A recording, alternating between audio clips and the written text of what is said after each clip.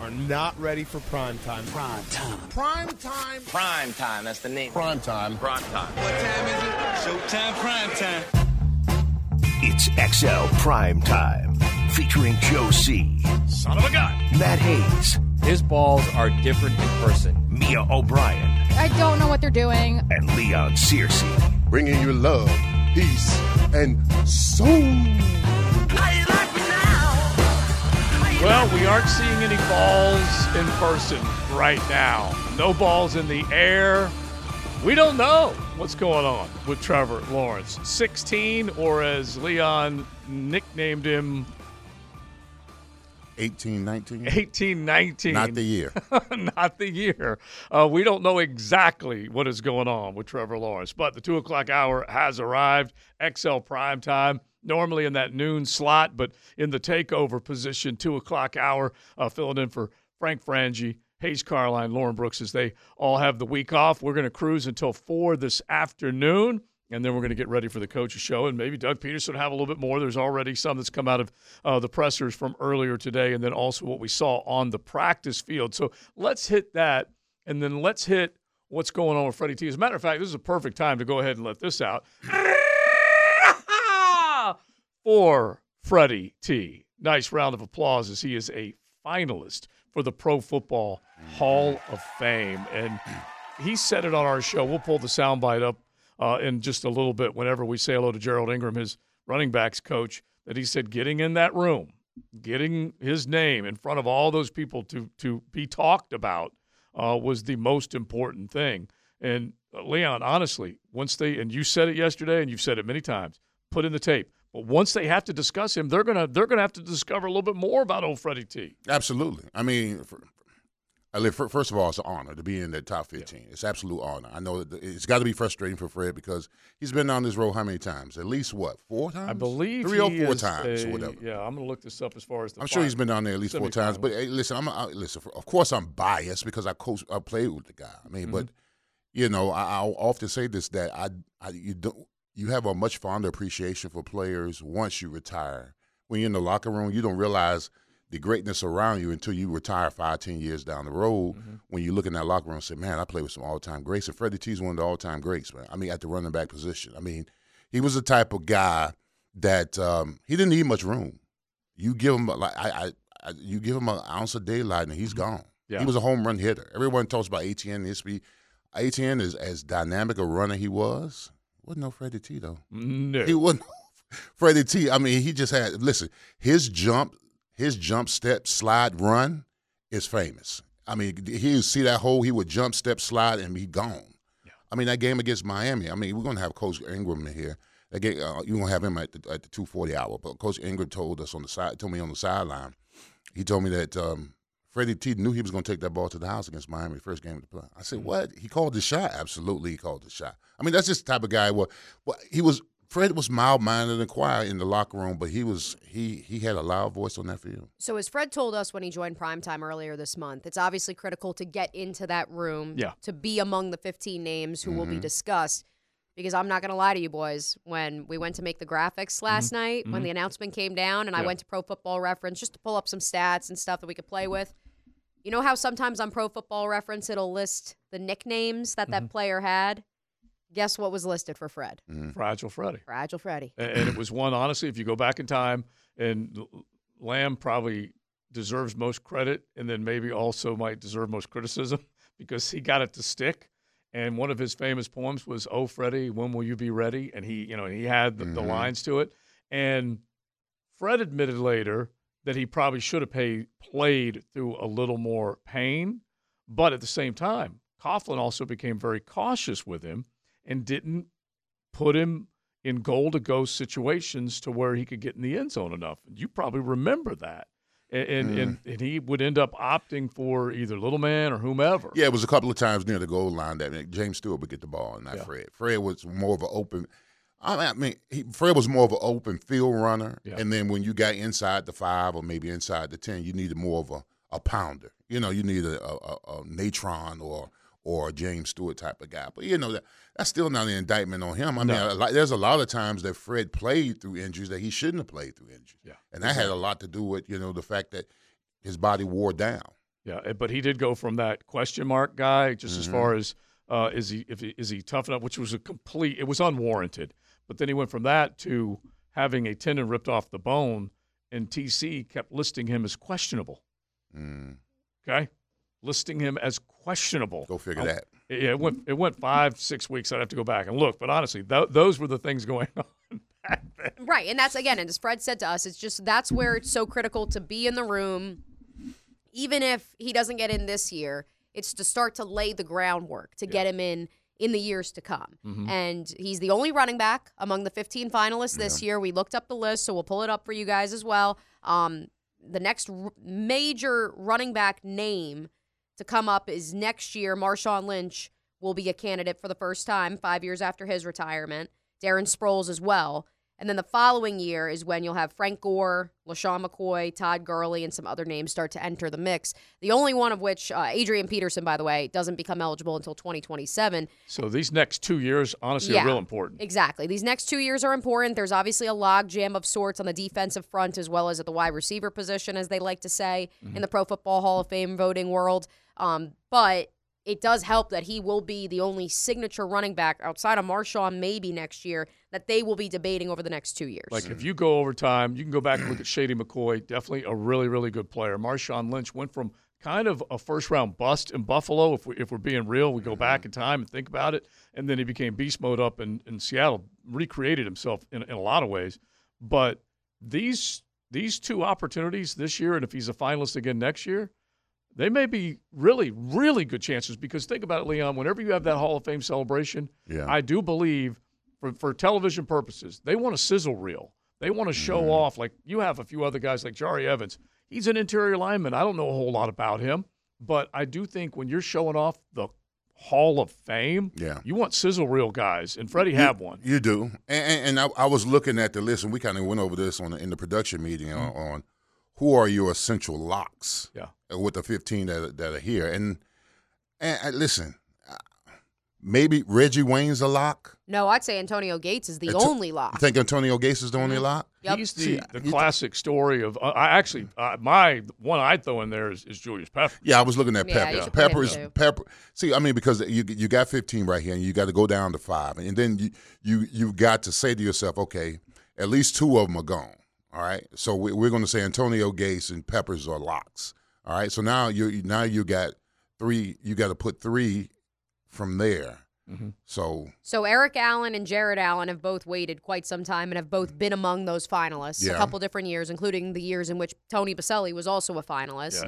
Yeah. It would be hard if you just jumped over Jared Allen and took Julius Peppers in his first year of eligibility. Both guys doing the same thing. Jared Allen, his 4th year of eligibility. So the fun thing we'll have to do over the course of this time before we get to Super Bowl is take a look at what those numbers are and how they stack up. So wait a minute. So you're telling me that instead of picking who should be in, this is like a assembly line. Oh, like okay. Wait your turn. Oh, like wait your turn. Wait your turn. Okay, I understand. Okay, sometimes the best don't go in. All right, think about this. Who's waited the longest? Think about this. And Coach Campo has really stumped for Darren Woodson. Darren Woodson, yeah. That's his guy. Darren Woodson is in his 16th year of eligibility. Wow. Okay, 16th year. Eric Allen is in his 18th year of eligibility. I feel like Woodson is largely ignored, especially when you're talking about great Cowboys. Well, guess what? The other great ones on that team took up most of the spots. And Woodson, and he was a made coach always tells the story how they built built him into a safety, a playmaking safety. Torrey Holt's been around for a minute now, 10 years, a decade of being on this list. And then the other one that we were talking about, Reggie Wayne, has also been on this list for a little bit of time. So I'm glad you brought up Darren Woodson because obviously we know from Coach Campo how much he meant to those Cowboys teams, how much Coach Campo believes he should be in the Hall of Fame. And that's why it was a little disappointing for me when I turned on ESPN this morning and it said among the 15 finalists, they had Antonio Gates, Julius Peppers, Reggie Wayne, and Rodney Harrison, who, and this is where I kind of want to pair it with Freddie T. Rodney Harrison was a great member of those Patriots teams that won Super Bowls in the early 2000s. I don't think he was the cog in the machine. Now, does he have a pretty nice job in his post-playing career working at NBC for Sunday Night Football? Absolutely.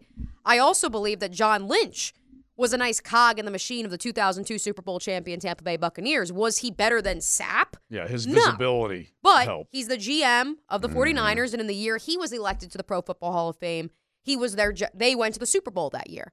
And so that's where I look at Fred and everything he's done with the pivot and his post-football life, and I say, hey, it's clearly good that you're in the pop culture sphere because that's the only reason I'm seeing Rodney Harrison's name right now. Well, listen, out of sight, out of mind. It's good that Freddie T does what he does because, I mean, he warrants the attention of people. I mean, if Freddie T was just, roundabout in Jacksonville, wasn't on the air as much, I don't know if he would have garnished this kind of attention. All right, let's use another one. Let's use another as an example. Andre Johnson. He disappeared. He did. He's quiet. He's not out there. But I tell you what, Andre Johnson was. He was a beast. Yeah, absolutely beast. Real. Yes. All right, now let's set up this question coming up here in a second because we want to try and hit some of these. Like we said, we'll spend a lot of time on this subject, getting closer and closer to the Super Bowl, the Pro Football Hall of Fame announcement. But we'll do everything we can to get it rolling for Freddie. But we need to get to the practice report, so let's get that coming up here in just a second. It's XL Primetime Short Show as we roll until 4 o'clock this afternoon. And we hope that you all are getting ready for New Year's, ready to crank it out with Jacksonville winning a football game at the bank on New Year's Eve.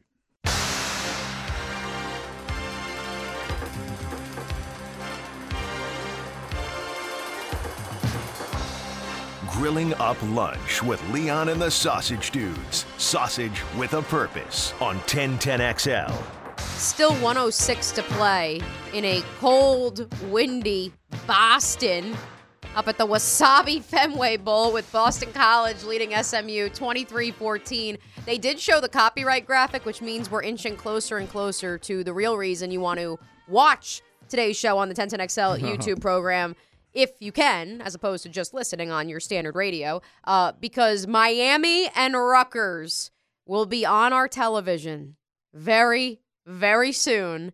And who knows, we may have some live reaction to it here on the air on XL Primetime, and you could maybe see some reactions if you watch on YouTube, too. I'm going to try to stay focused. You're going to focus? I'm going to try to stay focused. You're rocking the U, though, today. Yeah, absolutely. I knew it for a reason. The pinstripe. What is it? The Bad Boy Motors Pinstripe Bowl? Bad Boy Mower. So there actually are mowers, from what I've seen, positioned around Yankee Stadium. Okay, nice. I think it's a cool little thing that I didn't know Yankee Stadium was that big where they could make a football field into it, right? Yeah, it's cool. So it goes because even seeing the renderings of how they set up Fenway for this game, it's different because of the Green Monster. But with Yankee Stadium, it's essentially the outfield / a little bit of the infield that they kind of do it. When I covered it in 2017, it was super cool just because, number one, I'm a Yankees fan, but number two, as a baseball fan, as you're going about, pregame filming, guys warming up, you can walk into the bullpen. You can walk into the dugouts. It's there. That's on my bucket list. I've been a Yankee. I was a Yankees fan ever since I was a little kid. I used to watch Reggie Jackson. Of course. So I grew up watching. I didn't watch a lot of baseball, but I knew Reggie Jackson. So I ultimately jumped on that wagon. Had to get him. Yeah. Of course. It's a cool experience. I know, and JJ, you can read the tweet from Dan Wetzel. I know people want to knock having bowl games in these cold weather conditions in baseball stadiums, but it is truly a unique experience. Why has it got to be at 11 a.m.? That's all I'm saying. So this was the mouse tweet of the day for me. Dan Wetzel, if you have an issue with a baseball stadium hosting a football game sponsored by a cloud storage system named after a Japanese horseradish kicking off at 11 a.m. on Thursday, then I'm not sure we can be friends. Oh, that's beautiful. And this game officially has gone final up in Beantown as Tommy Castellanos of Ware County Acclaim and Boston College win the Wasabi Fenway Bowl 23-14. ACC is just running things. I can't wait for that to be the ACC championship game matchup. Richie Clemens, our engineer extraordinaire, if you're in the building and hearing this, TV number 2 is having some issues here at 1010XL headquarters. Now we're good. There it is. We're good. Now we have it on both TVs. There he is, Gavin Wimsett, the quarterback of the Scarlet Knights, out here to face that formidable Canes defense. Did you guys have a lot of opt-outs or outside of Van Dyke? Our safeties. Yeah, our safety went to the NFL. But that's it? I'm pretty sure we there had was a couple other guys. There was a few linemen that hit the portal. Well, Rutgers just broke free for about a 20-yard gain on the ground. Start. So great start by the Good start for the Canes. We'll keep you posted on that one. We're also keeping you posted on the very latest regarding your Jacksonville Jaguars. Doug Peterson said this morning that he expected Trevor Lawrence to practice in some capacity today. According to reporters who were at practice, I left before them because obviously we have the radio program.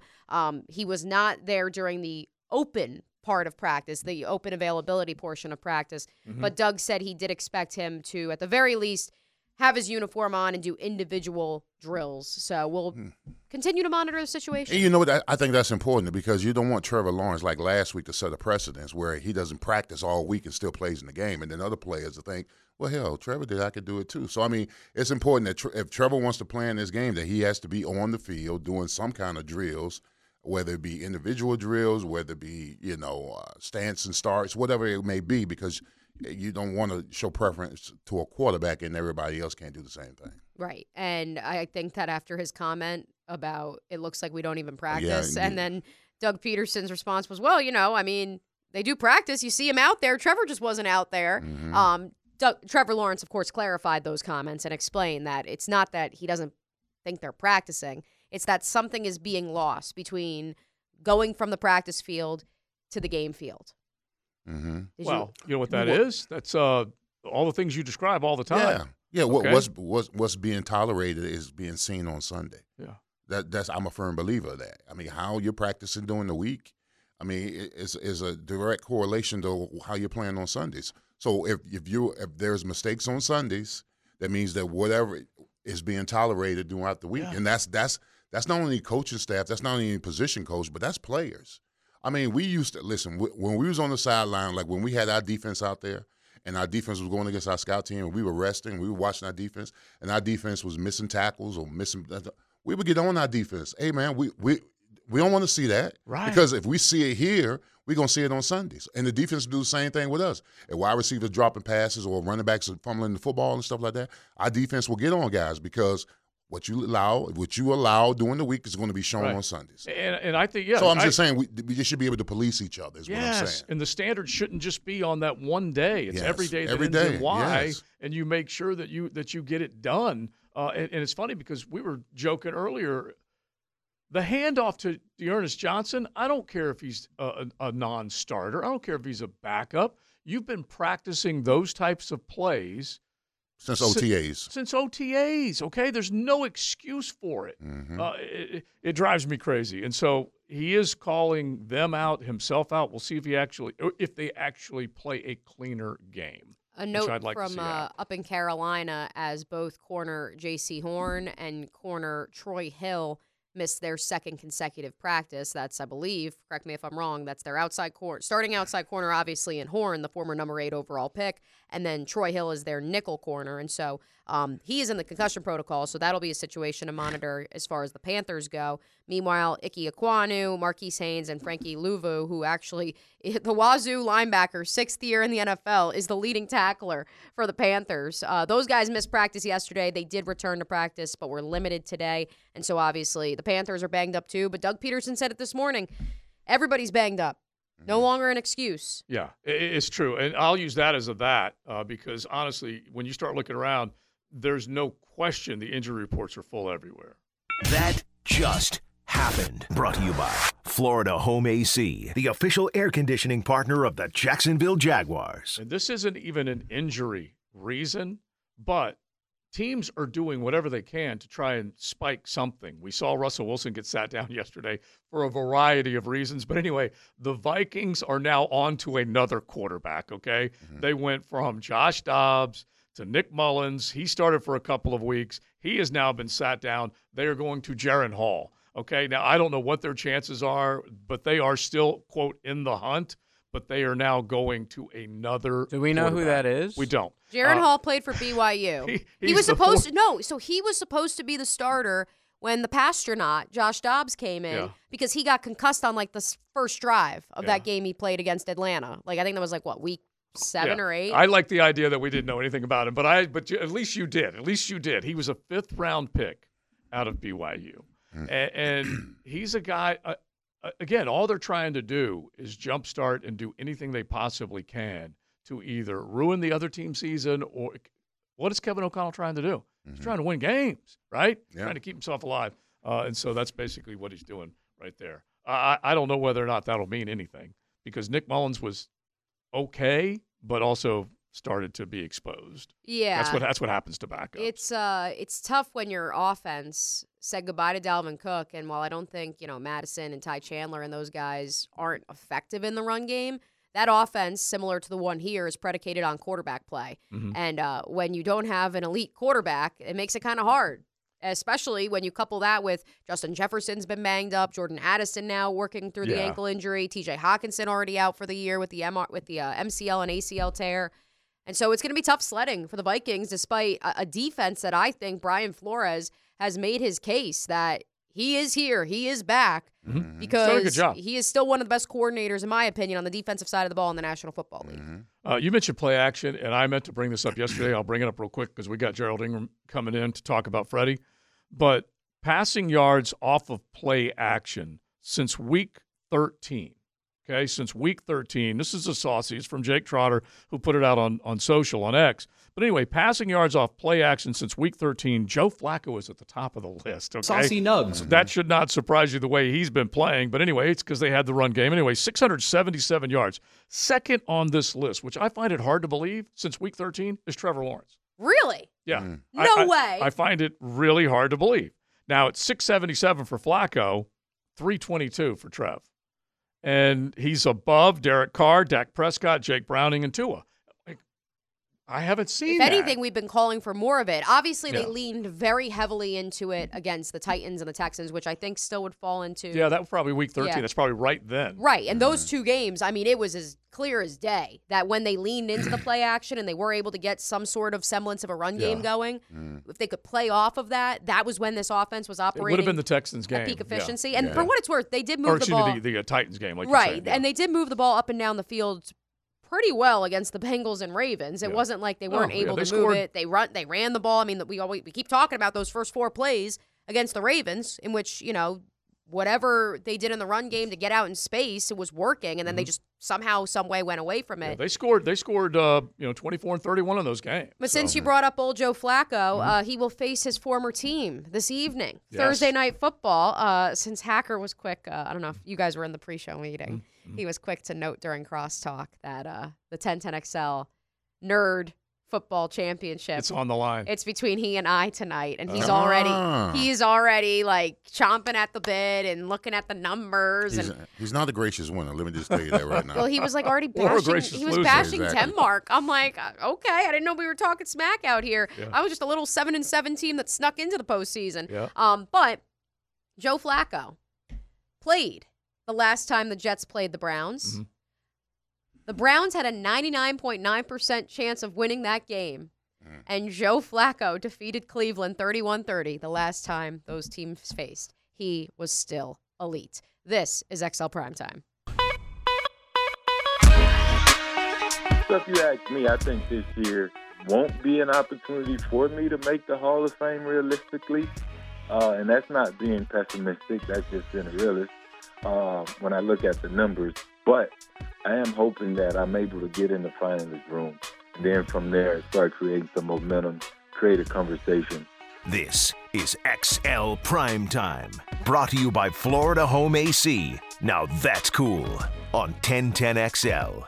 Now, that was a modest Fred Taylor when he was talking to us on XL Primetime a few weeks back. It was the J-Fun Radiothon Day, and he said, in his honest opinion, but heck, we look at it this year, next year, they may certainly be real possibilities once they start studying the tape. Now, a guy who knows the tape very, very well, coached him here. Let's say hello to Gerald Ingram.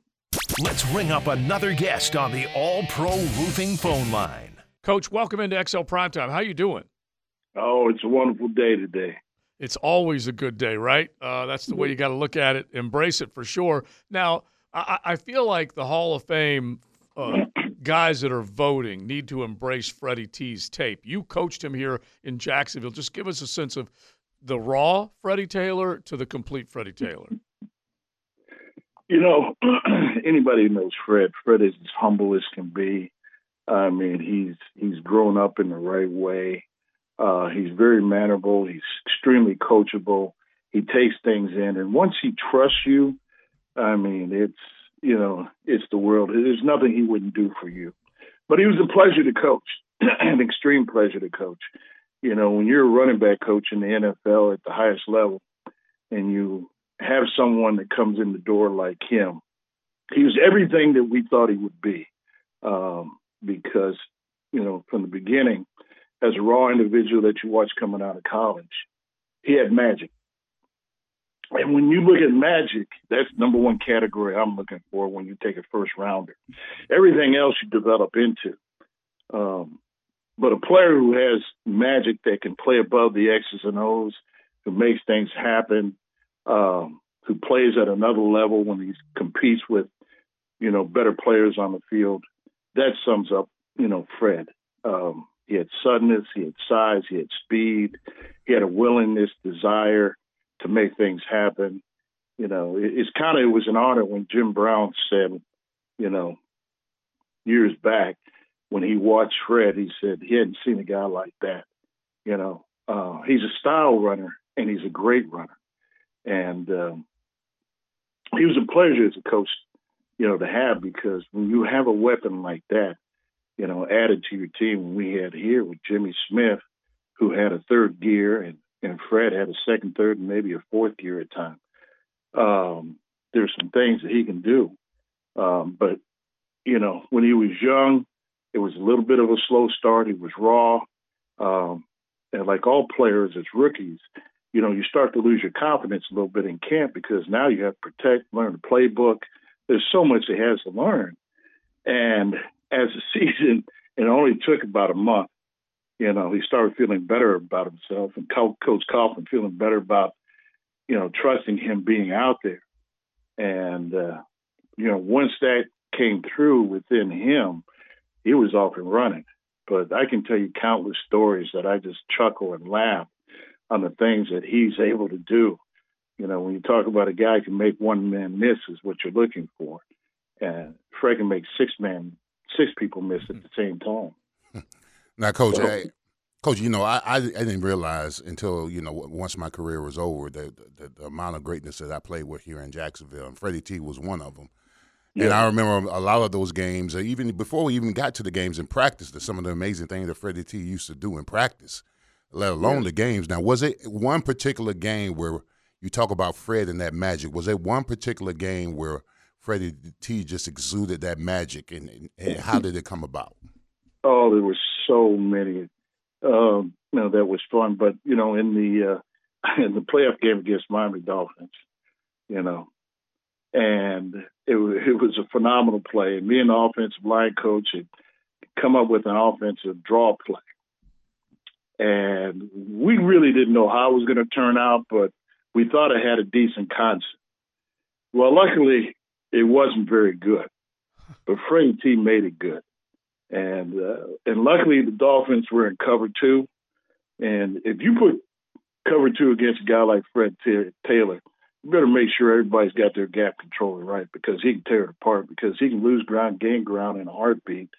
And he must have made 7 people miss on that play. But we turned a play that had a poor design, and they squeezed it down, and they thought they had it bottled. And it's a play that they show over and over again, going down the sideline and Jimmy Johnson chasing them down the sideline. And it's just beautiful, you know. And then later on, he has a play in that game on a slip screen that we talk about all the time, that, hey, if you create a window and they want to bring 5 down, they bring all their blitzes, blitz 0. He tore it apart. He did exactly what he's supposed to do. He became quarterback friendly. Mark was able to find him the ball as they blitzed everybody and thought they were going to sack Mark, and he takes it to the house for about 35 yards. You know, that's what you're looking for. When you have a guy like that, you try to find ways to let him be a difference maker. And that's why Fred is a Hall of Fame player. He's a game changer. He's a difference maker. You find plays to get him on the edge other than tossing the ball. No matter if you've got to flip the front over, change the coverage. I mean, we play against Cleveland Browns when they threw all those bottles and hit out of the rafters. And we knew it was going to be. We got Yuli out on the right side. Okay, we got Tony on the back side. We knew it was going to be an underfront, but we were going to get in the slot to see if they're going to be man or zone. Well, they ended up being man, and we said, you know what? We got no problem with Leon. Leon's going to knock people. He's going to knock them out of the way. and there's an underfront. We knew it was going to be a one technique. We got Tony Baselli with a three technique on the backside, so we're running 34 zones, so we can. It's like a snowplow. So we got Tony knocking everybody off the ball. You know, Fred cuts it back, and he knew exactly what he was going to get. He saw it on tape, and we got what we wanted. We got man coverage. They thought they had eight in the box. He cut it back to Tony, and the rest was history. You get him on space, and you're in trouble. There isn't a defensive coordinator that didn't start their meetings how we're going to stop Fred Taylor somehow or another, not get him started. Pittsburgh Steelers night, he could have broke the record that night if we'd let him keep playing. Fred was in a zone. I'm serious. I'm on the sideline with Fred. I'm trying to talk football with Fred, and Fred is looking at the field. He's not even paying attention to me. Okay? I'm just like, Fred, talk to me. Talk to me. I'm like, here's the oxygen, buddy. Here, talk to me. He is I'd never seen him like that before. He couldn't have had the ball enough. Every play he came back, it wasn't good enough for him. I can make it better. I can make it better.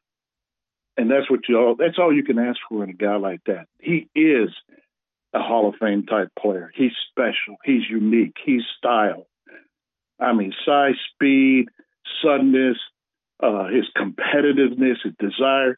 You line him up one-on-one out there with Woodson. And I joked with Woodson last year. We were working at a camp of his out in Wyoming, and I said, I haven't forgotten how he got on you one-on-one. Because I didn't think they were going to throw deep ball. Well, you should have known. And he beat another Hall of Famer on a deep ball. Yeah. And he's just special.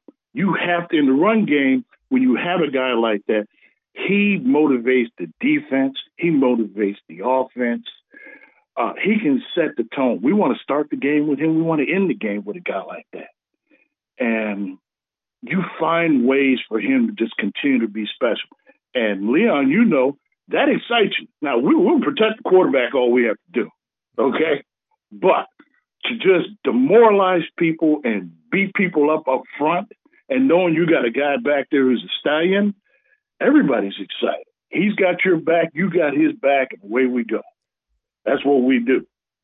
Former Jaguars running backs coach Gerald Ingram joining us on the Farrah and Farrah phone line. Gerald also won 2 Super Bowls with the New York Giants and Tom Coughlin when they traveled from Jacksonville up there to continue their coaching careers. And, Gerald, that's kind of the one knock that we hear when it comes to Fred's Hall of Fame candidacy. You have 2 Super Bowls. Coach Coughlin has 2 Super Bowls. But did Fred win a Super Bowl? Did he have enough Pro Bowls? Did he have enough All-Pros? Does he have the quote-unquote resume that matches up with some of these other names in the Hall of Fame? What would you say to those critics that argue that? Well, I think just like when you evaluate players coming out of college, some people know and some people don't know. And I think a lot of times that, some of how they evaluate is overrated just because you're not in the Super Bowl. This is a team thing. It's not a Superman thing. It's just like Dan Marino when we talked about Miami. Dan Marino's a Hall of Fame quarterback that didn't get an opportunity. Barry Sanders didn't get an opportunity. That doesn't change their ability. Their one-on-one ability is their ability. Either good enough or not. But the team was or not. Now, we were probably the best team in the NFL the one year. Possibly 2, but the 1 year here in Jacksonville, we should have been in the Super Bowl. And things happen that you can't control as a player. But to discount someone for not going in the Super Bowl, that has nothing to do with the athletic ability of one individual. If you look at play after play after play, that's how you evaluate, not the team. Now, if you want to say who is a championship team and let's evaluate the team, let's go ahead and do that. But don't put the player in that category, and that's the problem I've always had about that. Now, Coach, I don't know if you know this or not, but in 1999, it was the first time we swept the Steelers, and this one when I realized that Freddie T had a killer instinct in him, because I don't know if you remember the play. We were down, they were inside the 5-yard line, and we're in the huddle. And Freddie T says, "Hey, Leon, we're about to run zone off your backside." He said, "When you score the touchdown, I want you to spike the Steeler emblem." I said, "What?" He said, that's when I knew he had. That's why I knew he had that killer in him. He said, "I'm running off your back. I'm gonna hand you the ball. You're gonna spike the emblem." He ran off my back. He scored that touchdown. He handed me the ball, Coach, and I ran there, looked at the fans of Pittsburgh, And I spiked that England, folks. I spiked it, baby. That was an awesome day for you. That was awesome. And that's the kind of person he is. You know, he didn't forget about you. He thought about you. He thought about for a second. He goes, you know what? What would mean so much to this guy on my team who is blocking for me is you. Is you. But, I love this man to death. I used to go to New York, and I know my players hate it, but I used to tell stories about Fred all the time. I'd show tape of the young guys, you know, and then I'd say, all right, this is what you can do. That you can't do, so don't worry about that. Okay, you know, he's just humble. I mean, you love talking to him, you love coaching him, he sees the big picture, and that's kind of how he is right now in his life. Once he gets the confidence in himself, dude, he already knows that there's anything he can't do if he puts his mind to it. Really, really is. He's just kind of special. I'm looking forward to the day because it's long overdue. He should have been in another market. He's there. Yeah, he's there. It's funny because we'll have to have you back, Coach, because when we're looking at what we call now a 2-year window this year and next, he is the marquee name in the running back room, and I do think that helps him quite a bit. So as we wrap it up, honestly, if you're putting him up against the Marshawn Lynch's, the Darren Sproles of the world, you know, the other guys that will be up for nomination next year, that's a no-brainer to me, Coach. It's a no-brainer. I mean, those guys are tough, physical guys. That's fine. Yeah. But you don't find a guy that can do all he can do. He's able to hit you inside, be physical. He can hit you outside. He can go to distance. He can make people miss and look like Barry Sanders. His size, his speed, his suddenness. He's special. You don't find those kind of guys every day that can line up every single down and everybody on defense is scared to death that they could easily be embarrassed. Yeah. Okay? Yeah. Well, Coach, I appreciate you coming on the show, man. It's good to go down memory lane things about Freddie T, man. He was an outstanding teammate, and you were an outstanding coach. And I wanna sit down with you in a smoke one when Michigan play Alabama. I know you're a Michigan alumni. All right. Go Blue. Go Blue got to do it. All right. But I appreciate the cigar. It was really nice and mellow. Thank you. Got the Coach. Thank you, Coach. Hey, y'all have a great day. All right, Thank Happy you. New Year. That's awesome. Gerald Ingram, and when Mia said it earlier, you know, it shouldn't be lost on anybody.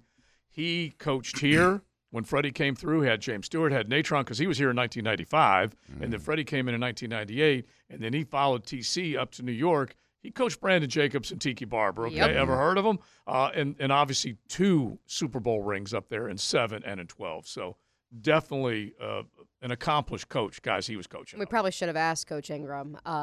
Eli Manning will be on the ballot in 2 years. Yeah, 2 years' time. Next year. So next year. So class of 2025, he will be eligible for the first time. Yeah. Obviously, quarterback, running back, different positions. But hearing what he had to say about, do Super Bowls actually define your Hall of Fame candidacy? I mean, I look at Eli Manning, and you think of the 2 Super Bowls, dethroning the New England Patriots not once but twice, and that's obviously a critical part of football history. But the other reason I look at Eli Manning and I say, okay, he has a shot at a first ballot would just be because he was an Iron Man and how many consecutive starts all the had. starts, but he also, he matched W's and L's, and he matched TDs and picks. Right. You know, so that's and that's what I'm saying. Yeah. But do people overlook that because they're so focused on the Super Bowl? And that's where, for Fred, it does stink, because if only on the eye test, we know Fred's a Hall of Famer, but when you look at the litany of awards and accolades, maybe he doesn't stack up. Yeah, believe me, they look at the Hall of Fame for famous moments, and he had 2 incredibly famous moments, and which means they'll largely ignore some of that other stuff. Yeah, which is unfortunate because does any of it pertain to who you feared while you played? Yeah, right. Yeah, because did you fear Eli or did you fear Fred? Exactly. I mean, at some particular point, the former players that played against these guys should have some say-so. I remember when I was a Raven, real quick. I remember I was with the Ravens for that one particular year, and I was at a restaurant, and they had a DB party upstairs. I came upstairs with them, and they gave me a couple of drinks and stuff like that, and said, Big Sirs, there's one player on your team that we feared. Mm-hmm. They said, no, it was a DB, so they said Jimmy Smith. They said, Jimmy, we feared Jimmy. And those would be the same kind of accolades Freddie T would get if he talks to any other team. Yeah, exactly. Right. Yeah. Exactly. Did you fear him? Those were the two guys, okay? Yes. Those were the money men. That's for sure. All right, into the 3 o'clock hour we go. It's XL Primetime. Joe C., Mia O'Brien, Big Sirs, JJ, and we say thanks to Gerald Ingram for joining us. Grilling Up Lunch with Leon and the Sausage Dudes. Sausage with a purpose on 1010XL. It's a late lunch with the Sausage Dudes and Big Sirs. It could be a liquid lunch for some of you as you get ready for New Year's Eve. So tomorrow, we've got New Year's Eve. But you're getting closer. Don't worry. Ringing in 2024 before you know it. We've had a good time hanging in the Frangie Time Show slot. XL Primetime, Joe C., Mia O'Brien, Big Sirs. We'll have Maddie back next week after a week of vacation. But we got plenty that we've been getting into today, including what you would consider football royalty when you're a finalist for the Pro Football Hall of Fame, and that's what Freddie T is now. It was great hearing from Gerald Ingram on that subject. We talk about the Jaguars as far as practice is concerned. Right now, at least I think I saw, what would that have been, Adam Schefter saying that Lawrence was practicing when the media was allowed to visually inspect those out there at practice. He was not throwing. But now, obviously, they're reporting that he's practicing. Yes, so hopefully with the locker room about to open up, hopefully there'll be some clarity on that, and then the injury report to come after 4 p.m. when we get off the air. So just monitor that. But Doug Peterson said this morning, and Trevor echoed it yesterday, that it was always going to be a day-to-day thing because of the soreness. And obviously it's different than a safety having a shoulder injury where you can just harness it a little bit. Right. Very different when it's the quarterback and it's his throwing shoulder. Yeah, and you're looking at the injury report overall, Leon, and the fact that we'll probably pull up that soundbite from Dougie Fresh is talking about Cam Robinson and the idea of getting him back. When you're looking at guys that at the very least came back out and were able to practice, his practice window opening up. Zay Jones limited, not quite sure where he's at with the knee/hamstring that he's dealing with. Walker Little still with the hammy, but getting Cam back there, limited practice. Yeah. Well, I mean, listen, encouraging. He's going to be a welcome addition back to the team. I mean, he is solid. He's had a good season going up until his injury, but then I'll be very interested to see how they mix and match who they're going to put in and play and plug in at the offensive line because, quite frankly, during this 4-game losing streak, his offensive line has been abysmal. It's been very bad. Can't run the ball, can't protect. So Cam is going to be, he's going to be the blind side. Whoever's going to be back there. I'm not sure if it's going to be Trevor or it's going to be Beathard, but it's going to be. I'm concerned about the rust a little bit because he's missed, 4 weeks? 4 weeks, at least 4 weeks of game play. Knocked out in the Texans game. They're 0-4 since then. So he's been out for about 4 weeks. I'm going to be a little concerned about the rust. But I like his temperament during the season. I think he had a solid season. And hopefully he can bring a little tenacity back to the team, because back to the offensive line, because, quite frankly, this O-line has just not been what it should be as far as in the month of December if you want to get and play in January. All right, now let's throw out a bold fact, because Eve, we will be at Bold City Brewery tomorrow, right there at the production house on Roselle Street. So let's hit it. Here's a bold fact brought to you by Bold City Brewery, Duval's first craft brewery. Online at boldcitybrewery.com. So if you got Clemson or Kentucky fans that are coming into town, you want some, Duval's oldest brewery, you want some great craft, you can head to Bold City downtown. As you're heading to the game tomorrow, you can head on into Riverside right now, Roselle Street, real easy to find. Just punch in Bold City Brewery and go get some of that great craft, whatever you're into, like the IPAs that I love. You can find them all there. And we will be there tomorrow from 3 to 6. By the way, with a chance to win Jags tickets tomorrow, correct? Jags tickets tomorrow for the final home game. We'll have that up for grabs at Bold City Brewery. Yes, we will on social. Yep. Yeah, on social. And in person as well. Yeah, and then we have Gator Bowl tickets today to give away. All right, so here's the bold fact. Seattle is the third team since 1970 with 4 game-winning touchdowns in the final 2 minutes of regulation or overtime in a season. Okay? They already have had 4 game-winning touchdowns in the final 2 minutes of regulation or overtime. They're the third to do it since 1970. Who else has done it? In 2 other teams season. we're looking for. Because they're the third. Game-winning touchdowns. Yeah, they've got 4 game-winning touchdowns in the final 2 minutes of a game or OT so far this season. Only 2 other teams have done it since 1970. The Jags last year. That's a good guess. The Jags. Maybe it was the Panthers with Cam. Maybe he's trying to lure us into that in 2015. I'll go with those 2. Yeah. All right, so nothing wrong with those guesses. It's funny that Seattle is the 3rd team since 1970. There's also another Seattle team that did it in 2012. So they're the other ones, the other one that did it 4 times. So Seattle's actually done it twice. And then Mia was right that I was trying to get you in a certain direction, but it was the Jags in 2004. Oh, okay. And Freddie T was part of that team. Nice. So I look back and I looked at some of the games. 2004, you want to talk about some close football games? That was the 2nd season that Jack Del Rio was the head coach. Freddie T obviously was still a big part of what was going on here, but I'm looking at some of the scores, and they were some low-scoring games. And hey, they pulled it out. So they had 4 within the last 2 minutes of regulation or overtime. All right, Brunell still here? Brunell was still here in 04? Was he? Or was it left? Was it Byron? Byron was drafted in 2003. So yeah. Brunell left in 2. They drafted Leftwich in 3, and then Reggie Williams was the first-round draft pick in 2004. He was one of the guys that scored, one of those late gamers. But going back to 2004, they definitely had some thrilling games.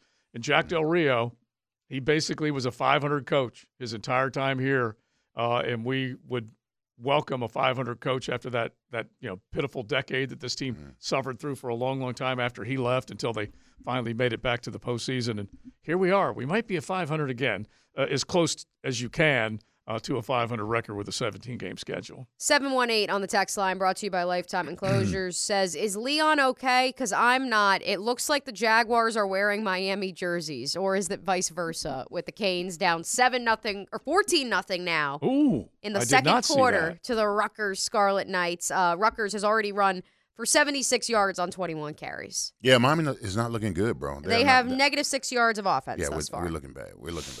So what is maybe up? should have opted not out. negative 6 total. We should have opted out this game, the whole game. We should have opted out. Oh, the whole team? Yeah, the whole team should have opted out. That's what bowl games have become, man. I mean, it's teams that don't care versus teams that are playing. This is like their Super Bowl, and so like half of Miami's gone. They're half of their offensive line, more than half their defense.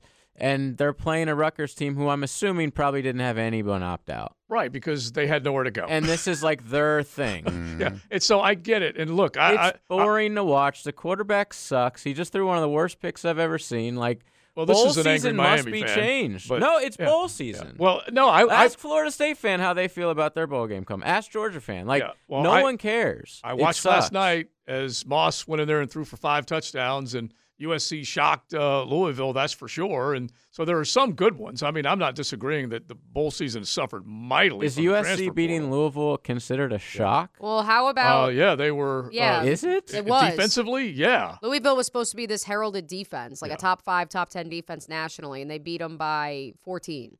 Yeah. For you, JJ, and for those, I would like to see the point spread for that game. I'm just saying, like, we don't know anything about these quarterbacks, these who's opting out. It's unwatchable. It definitely makes Vegas a little bit more difficult. For purists like yourself, JJ, which I tend to agree with you, I think it's absolutely absurd that we're at this juncture where guys that may not even be drafted are opting out. Joe Milton. Yes, we'll get to that one here in a second. But that's why I appreciated watching Oklahoma State against A&M last night. That was a good game. It was fun. Number one, Oklahoma State is basically bringing everybody back. Ollie Gordon second, he balled. He was a Heisman, like, at least in the top 10. Like, he was in the conversation. He was among the best odds up until the final month of the season. He's coming back because his entire offensive line is coming back. Several of their wide receivers who looked awesome last night are coming back. And so he said, yeah, heck yeah, I'm coming back, and I'm going to play in the bowl game too. And so that, as a purist, made me feel good. What also did was seeing with A&M, who obviously is going through a coaching change. So that's where I understand some of the opt-outs because it is an entire regime change. But they were down to their 4th-string quarterback, and that dude absolutely balled out. And guess what? Now he can take that footage and that tape, and he can either go to Mike Elko and say, "Hey, look what I did. I should clearly, He be was a a that's fun one good to watch for him. But I mean, like as just a guy watching, like I don't care about that. Well, listen, the entertainment value is questionable. It's but, terrible. But me being a former coach, all right, you get more practices, and you get the opportunity for a lot of these young kids who have never stepped on the college football field to actually get in the game, and then you see what you got going into spring. Yeah, we all be and moan that we when it's gone, we miss it. I like I said, I hate it for the bowls, but I at least am going to watch. Like I said, Moss went off, and I agree. The A&M Oak State game was fun to watch, and heck, Louisville was a 5-point favorite in that game, believe it or not, and ended up losing big time. Great. And a lot of these young kids. I'm just saying I liked it. That's all. I mean, I don't have. I'm just saying I embraced it. That's all. Okay, well, I think I'm not the only one who thinks bowl I don't think season you is are completely at all. destroyed. Yeah, I just feel bad for the bowls. Well, a lot of these kids are auditioning too. They're auditioning for this team or whatever team. Exactly. They don't care. Like the ones who are going to the NFL aren't playing. The ones who were asked to leave or are too good for this team are leaving for the. It's just like third you don't stringers. have to watch it. I don't. Yeah, exactly. And neither does anybody else. I mean, I would love to see the ratings for these bowl games. At 11 a.m., look at the crowd at these games. They're terrible. I would love to Are see you angry? Are you that angry? Yes, because I used to love bowl season. Like Right. ESPN used to have those commercials where it was like the greatest time of we all the know it's year, changed. and it was awesome. Like every single night I would watch. It's because of the portal. It's JJ, changed. JJ, at one time, I was a third stringer in garbage time. Yeah, and you were out there playing. Yes. Yeah. And look, it's so different. In a bowl game? Yeah. I played in a bowl game. I played in the 88 bowl game against Nebraska when we were blowing them out. I played. Yes, but the starters played. Yeah. Like you played. You came on later. You didn't start the game like these kids. I got 10 plays. Yeah. Look, we all know what we're saying is true. Okay. But it's just like either you watch it or you don't, and I'm sure the ratings are going to stink, but I still think all I can do is embrace what I get to see, and I don't mind watching it. I do think it sucks that there's no Caleb Williams, no Drake May, all those things. But heck, that ship has sailed, and it's been going on for, Well, maybe we could change it. I mean, like I don't know how. If we move the transfer portal – then these guys would play. It's not that crazy. Like to have this right at the exact same time as the bowl games where all these kids have to jump ship is absurd. Yeah. Well, but that would, the big caveat to that, JJ, is they need to be enrolled by January 14th because they are students. Yeah, they got to get athletes. in class. Yeah. I'm rolling my eyes too. Are they? Exactly. Yeah. Trust me. Someone is showing up after for the bowl game, so it does. It does. All right, let's keep it rolling. I do want to bring up one more bowl thing coming up with the 10-10 take. It's XL Primetime as we steam towards the 4 o'clock hour with the Jaguars Coaches Show coming up. It was his first game back in a while, and wanted to progress him, obviously, in the game, kind of get his feet back underneath him. There were some things in the game where just uncharacteristic of Tyson just from not playing, and so made the switch at halftime, and this week will be different. He'll get more opportunity this week, get another full week of practice, so he's doing a good job. This is XL Primetime, brought to you by Florida Home AC. Now that's cool on 1010XL. Of all of the Jaguars' injuries over the last month or so, none has been more shrouded in mystery / been so up and down as the crazy just list of injuries, because at this point it's a list that third-year corner Tyson Campbell has suffered between the hamstring injury, which then was a quad injury, and now the news from Doug Peterson this morning that he broke the tip of his finger, but that was not the reason he was pulled in the second half of Sunday's loss to Tampa. and it's just unfortunate, Leon and Joe and JJ, because Tyson was a player who was supposed to, in his third year, establish himself as a top 10 player at his position in the National Football League. The Jags then could have paid him, Andre Sisco, Walker Little, of course, Trevor Lawrence, and that in turn would help kind of even out the plan for the future and the books. And now you are staring down the barrel, in my opinion, of an offseason in which I'm not sure you can extend any of those guys. I mean, the Trevor debate will rage on because let's say they don't extend him, and then next year he does win the MVP award. Now all of a sudden, the price of the dollar goes up. More costly, for sure. And it's going to go up regardless. Mm-hmm. Well, listen, the only player right now that I would get a long-term deal is Josh Allen. Although the rest of them are going to have to, wait another year. I got to see another year. Tyson Campbell is unfortunate because early on this season he was solid. He was a solid corner, but he's been hampered with injuries that have diminished his play, which has diminished his value to the Jaguars. If he had to stay healthy, had the same kind of season that he had early on in the season, down the stretch, then I don't think it would have been as big of issue to probably try a way to sign him long term. Yeah. But right now, all those guys that are looking for long term deals right now, the only one that I would give one to is Josh Allen. And you figure there's those three guys, the other ones. This is setting aside Calvin Ridley right now. The other three that were second rounders or third rounders, Cisco, Little, and Campbell. They're all looking at the end of their rookie contract. And so let's just use Campbell as an example. Actually, you could use all three as an example. The team will have leverage against them because of injuries. You know that. Oh, I know how that it goes. for sure. Yes, absolutely. And they will have leverage against them. And at the same time, if they were to be turned loose in the open market, who's going to draw a big paycheck? Walker Little might because he plays left tackle. Campbell might because he can be a lock corner. But they have lost leverage because of injury. Well, not only that, because of injury, because of losses.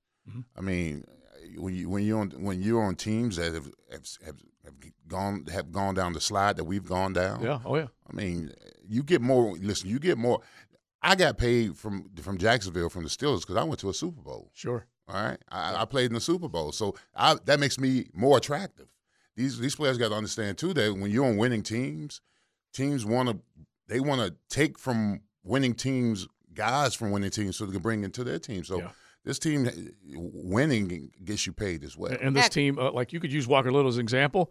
He's had a hand in playing poorly that got Trevor hurt, honestly. Yes. Yep, you could argue that. I was just going to say, heck, look at Jawan Taylor getting poached by the Kansas City Chiefs. How'd that turn out for you? I think he has more penalties individually than the Jaguars' offensive line. But, hey, he's getting paid, and he's back in his right tackle position. And he's probably one of the more secure guys on that Chiefs offensive line. Jawan Taylor essentially got paid because of that. I mean, he had a solid season, but that playoff game against the Chargers, going up against Bosa, and the Chiefs knowing that they got to see him twice a year, I mean, that kind of solidified him. Even though he was teetering on the line of scrimmage the whole game or whatever, and I didn't really notice it until he went to another team. Yeah, it's still crazy that they said we're signing him as a left tackle, and he was quickly moved back to right within tackle. what, 2 weeks? Yes, exactly. It was just nuts. All right, let's do the 10-10 take real quick. Get back to the college game just for a second. Now, Josie's 10-10 take. Slow smoked and served up by Sonny's Barbecue. Local pit masters since '68. Sonny's Real Pit Barbecue, especially if you're rolling into town, one of our visitors for the Tax Slayer Gator Bowl, head to one of those area Sonny's. Load up on some delicious ribs. You figure you don't have your kitchen. You didn't bring it with you, so make sure you get all those tremendous sides, the ribs, chicken, pork, turkey, whatever it might be, at your local Sonny's. I never thought FSU would go the UCF route. But I always said, UCF, hey, if you can claim it, scream it from the mountaintops. And they had their undefeated banner hanging inside the bouncy house. And now Florida State says, if we go undefeated, we should be the Natty. We should be the national champions. Brock Glenn has now spoken because he wants to be the guy that if they can do it, they can deliver an undefeated record. And if they can do that in Power 5 college football, they, quote, absolutely should be considered national champions. He says it now because he won't be able to say it later. But there it is, the 10-10 take. I didn't think FSU was going to go this route, but it's at least one guy that's chanting. Well, listen, Florida State is right now, what, 13-0? 13-0. Yeah, 19 straight. Yeah, if they go 14-0, I mean, I don't have a problem with them hanging a 14-0 undefeated banner. Yeah. But it better not have no natty on it. 14-0, that's a hell of an accomplishment now for any university or college if they go undefeated. Now, that's undefeated season, but it still ain't a natty. But the difference was back in, 2017 with UCF? No one was opting out. Well, I take that back. That was the beginning of the opt-outs of Christian McCaffrey, Leonard Fournette, and Scott Frost himself. No, the coach has been opting out for decades. Yeah. The transfer portal obviously didn't exist. NIL did not exist at that juncture. And so that was, I think, part of it was that for those guys, it was, hey, let's go out there and prove that we went 14-0, and we should have been in the national championship conversation. And now you're looking at an FSU team that was told you can't play in the big dance, and then they kind of said, okay, I'm going to take my ball and go play somewhere else. Wasn't there an Auburn team that went 13-0 but were ineligible? Yeah, they were left out. And it was when Oklahoma, I believe it was Oklahoma, and USC got in the game, and Auburn was the odd team out. And that's when you had that perfect storm, and you didn't know who to put in. And I don't believe they were sanctioned. I don't believe. No, they weren't sanctioned. They just didn't get a national title. That's when you had Cadillac Williams, you had Ronnie Brown, you had Jason Camp. You had some really, really good players. On the other side, definitely some really big names. Anyway, they got left out. And then USC, I think, trounced Oklahoma. Trounced them.